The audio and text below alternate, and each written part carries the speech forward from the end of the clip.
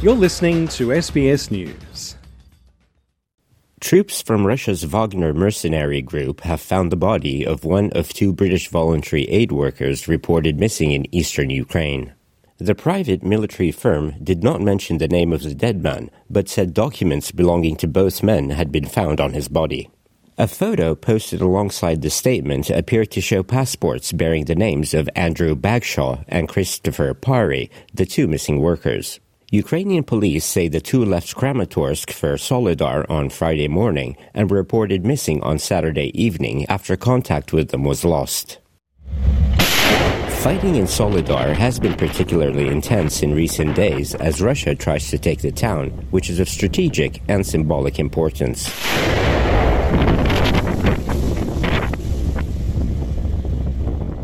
Should Russia take Soledar, it will have encircled Ukraine's troops in Bakhmut, where intense fighting is also ongoing.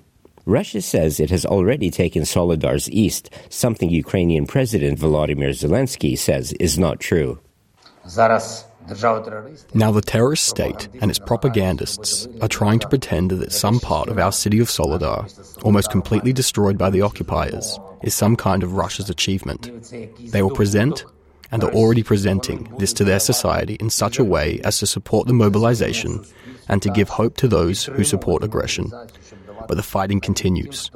The Donetsk direction is holding out, and we, without a break, even for one day, do everything to strengthen the Ukrainian defense.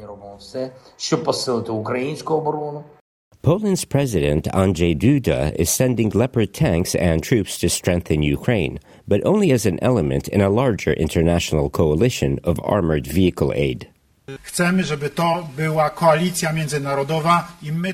We want this to be an international coalition, and we have taken the decision to contribute a package to that coalition.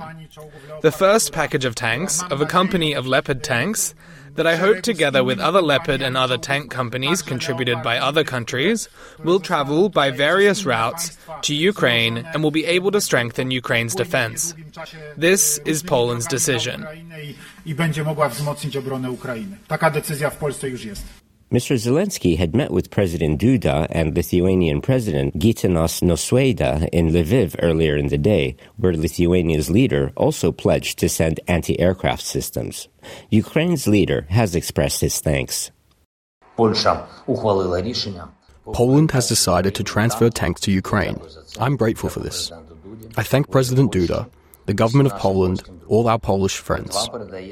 Lithuania is transferring anti-aircraft systems to our country, the weapons we need to protect us from Iranian drones and to protect our energy sector. I'm grateful to Lithuania's President Gitanas for this next manifestation of unwavering and principled support for Ukraine, which began before February 24 and will continue until our victory. Meanwhile, Russia's President Vladimir Putin has fired his top commander in Ukraine. Chief of the General Staff Valery Gerasimov will now oversee the military campaign in Ukraine, replacing General Sergei Surovikin, who oversaw the attacks on Ukraine's energy infrastructure. This comes as Turkey's President Recep Tayyip Erdogan says Turkey's ombudsman Sherif Malkosh, who participated in the talks between Russian and Ukrainian commissioners, has proposed establishing a corridor to bring people wounded in Ukraine from both sides of the conflict to Turkey for treatment. Malum, özellikle yaralılar içinde There was a proposal, and that was the opening of a corridor, especially for the wounded from the Ukraine-Russia conflict. And we're in. We are always, not just Russia, Ukraine, but also Syria, Azerbaijan, Libya. By bringing the wounded here, we can ensure they receive medical treatment and send them back. This is our humanitarian duty, our duty of conscience, and we will continue to do this from here on out. Vicdani görevimizdir.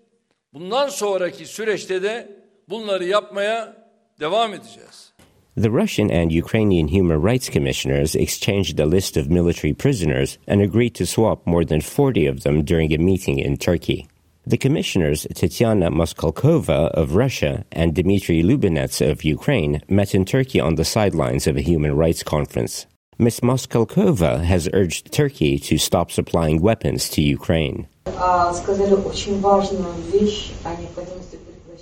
You said very important things about the necessity of a ceasefire because this fighting is the main violation of human rights to life, health and a decent livelihood. Therefore, I'm asking you to stop supplying weapons to Ukraine for the further escalation of this situation.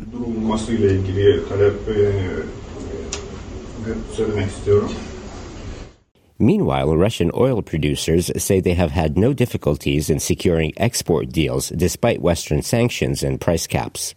President Putin claims it proves his country is economically stable. We can state with assurance that the financial and banking system of the country, the economy, is stable and is actively developing. We have every reason to believe we will maintain these tempos in 2023.